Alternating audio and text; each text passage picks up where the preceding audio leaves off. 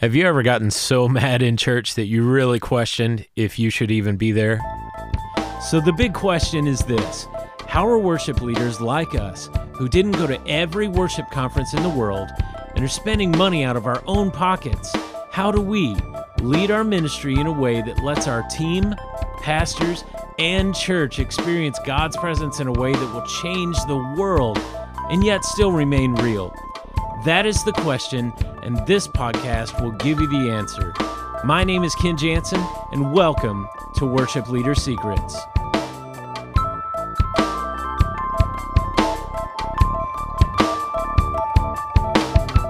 What's up, everybody? This is Ken Jansen. Welcome to the Worship Leader Secrets podcast. I'm super excited to have you guys here today, as always, because today I want to talk about some practical steps of how to serve a pastor you disagree with, part 2. So this is in continuation of our last episode 17, where I went over remembering your why you were called into ministry. Remember your purpose. What were you called to do? What has God called you to do?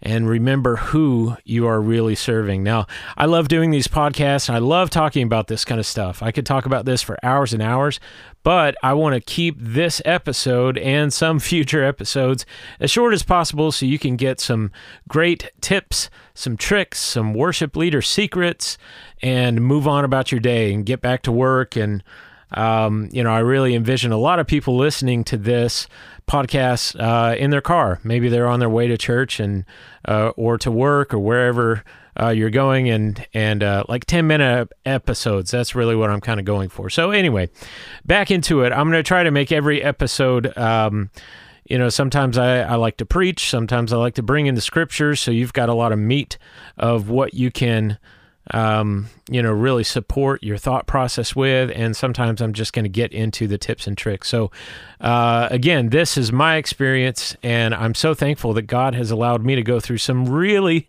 tough and hard experiences so I can then share that with you and hopefully help you if you're in a rough situation. If you're in a lot of stress right now, I'm praying for you right now as I record this. So, serving a pastor you disagree with, again, I've had to remember my why and my purpose and who I am really serving. And in this episode, I want to talk about 3 main areas: anger, depression, and confusion. I've dealt with all of these in ministry. I think part of being human is that God gives us emotions. And, I've heard a lot of leadership gurus talk about how you should never be led by your emotions, and I believe that. I think that can lead us down a rabbit hole, and we'll be like Alice in Wonderland, chasing our emotions all over the place, and it could lead us to somewhere we do not want to go. So I believe God has given us the power and the ability to take charge of those emotions, and direct that energy, that focus into something that is more healthy. So let's talk about anger. Have you ever been so mad in church or angry or upset about something that you really question if you should even be there? And I certainly have. I think one of the things about anger is that it comes in typically in a sharp manner. Somebody says something, somebody steps on your toes, somebody rebukes you for, whatever it is, and you may have the best of intentions or doing something that God's called you to do, and something can just set you off. Now, a lot of times it could go into your history, how you were raised, or different things that, kind of trigger sensations or memories or whatever, and that anger is a response to a fear. How am I going to be treated in the future? How is this going to resolve itself? What do I need to do now? Am I going to lose my job? Am I going to be treated like this again and again in the future?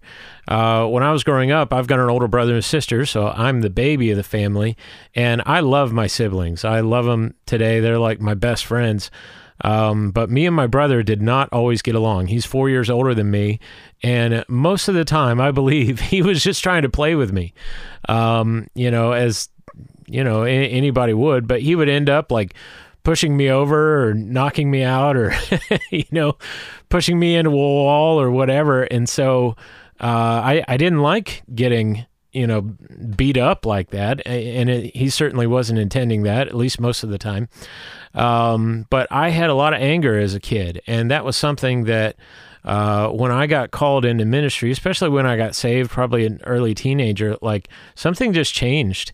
And that anger really subsided. Well, becoming an adult and moving into worship as a career path, I brought all of that history with me. And there have been multiple times serving at different churches, whether in a full-time role or as an interim pastor, where I've disagreed with the pastor. And he has said something, or, I'd bring him I love being an idea guy. So I'd bring a ton of different songs, or, hey, we could do this creatively. We could try this or try that.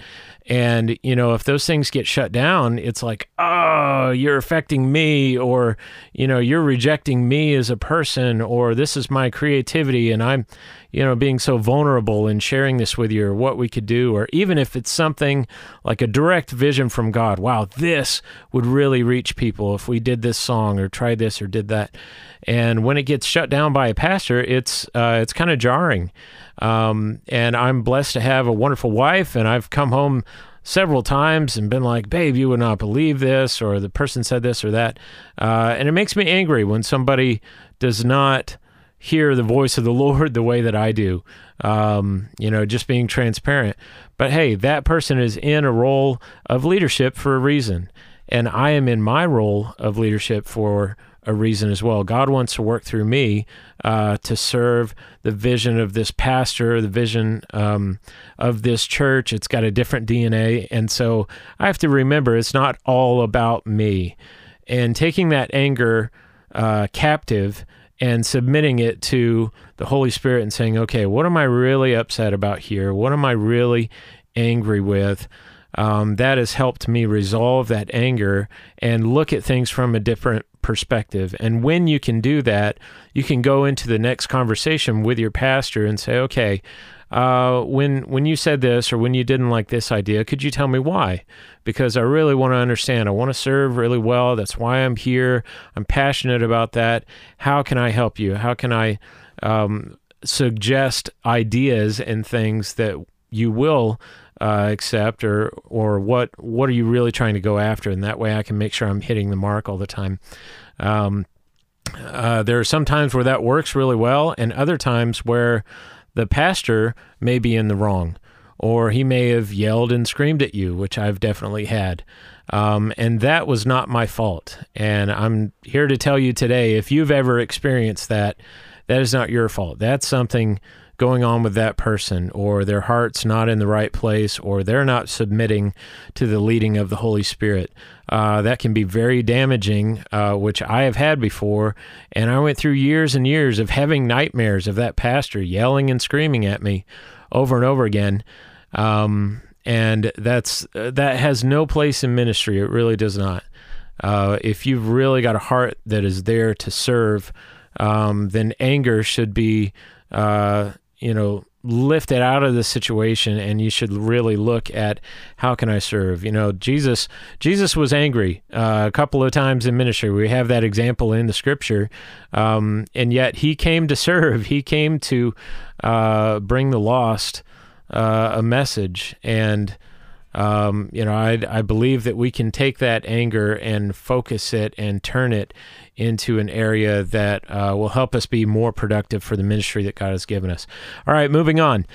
Depression. Sometimes when you're angry and you deal with those emotions, on the other side of it, you can feel depressed. You can feel like you're trapped in your job, like there's nothing you can do to serve. There's nothing you can do to make the pastor happy, or the people at your church happy, or the people on your worship team happy. I've had some worship team members that are just like a thorn in my side. Every time I come to rehearsal, they're there to criticize me, or say they don't like the music, or this chord, or they don't like that's a seventh chord and they want to play it like this or that. And I just have to say, man, come on. Like, we're here to do this thing over here. Or, I have a music degree, or I know what I'm talking about, or I have studied this and I've prepared, and here you are just to be contrary to me. And that can happen all over the place. But this depression, feeling trapped, or if you're like me, I felt incapable to serve well, and none of that feels good. We have to, again, remind ourselves that God has brought us there for such a time as this, to be used by Him, to be an instrument in His hands. And our last thing I'll talk to you real quick is about confusion. When all of this is going on, if you've been angry, if you've suffered with depression, or feeling trapped in a job, or you can't get out, or you don't know how to give the person, the pastor, or the people what they're looking for, you can feel confused. Man, should I really be here? Is this the right place for me? And I will tell you that anger, depression, feeling trapped, incapable, confusion, those are tools of the enemy. Okay? Those are not tools that God uses for us, to make us better, to bless us. Now, God can take each one of those and help us and turn something bad into really good. But when you are suffering from confusion, that is a tool of the enemy. Satan loves confusion, to get us confused, to make us think, well, God has forsaken me, or he doesn't remember me, or he doesn't love me, or I deserve this punishment, or I just can't do anything right. That is wrong. It's a lie of the devil. And I will tell you that right now. You need to stand firm on the word of the Lord. You need to stand firm on the promise and the vision that He gave you, the calling that He gave you to be a worship leader, to be a pastor to others, to seek to guide and direct other people. You need to stand firm on His promise, because again, I know I've said this before, but if God has a promise for you, if He's given you a vision, God is never going to give up. He is going to be laser focused. He is going to be very direct, and He is going to help you get to that end, because God never fails. And so when we're confused, we need to submit that to the Lord and say, hey, I can't see straight right now. Everything is really foggy, or some things are blurry, or I don't know which way to go from here. I don't know the next step. I don't know what I need to say in this next conversation, or how I need to do this next thing. If you pray about it and submit those emotions to the Lord, He will help make your path straight. I promise you that. And that's all I've got for today. I wanted to keep it real as short as I can. We're already at about 13 minutes here. But anyway, that's all I've got for today. I hope that helps you guys. Remember that you need to remember your why and your purpose and who are you really serving. If you found this podcast helpful, I just encourage you to like it, comment on it, share it, subscribe to the podcast. It really helps the numbers online and the ranking, and that will help get these tips and these worship leader secrets out to more people who need encouragement, who may be really struggling. So that's it for today. I hope this helps you. I'm praying for you. Thank you for listening and allowing me to hopefully speak into your heart and your life, and I will look forward to the next time. And God bless you. Want more worship leader secrets? If so, then go get your copy of my best-selling book, Powerhouse, at worship-coach.com. Inside, you'll find my top 15 methods I've used, developed, and proven for over 20 years, used at churches around the world for building incredible and engaging worship services where people are connecting with God and lives are being transformed.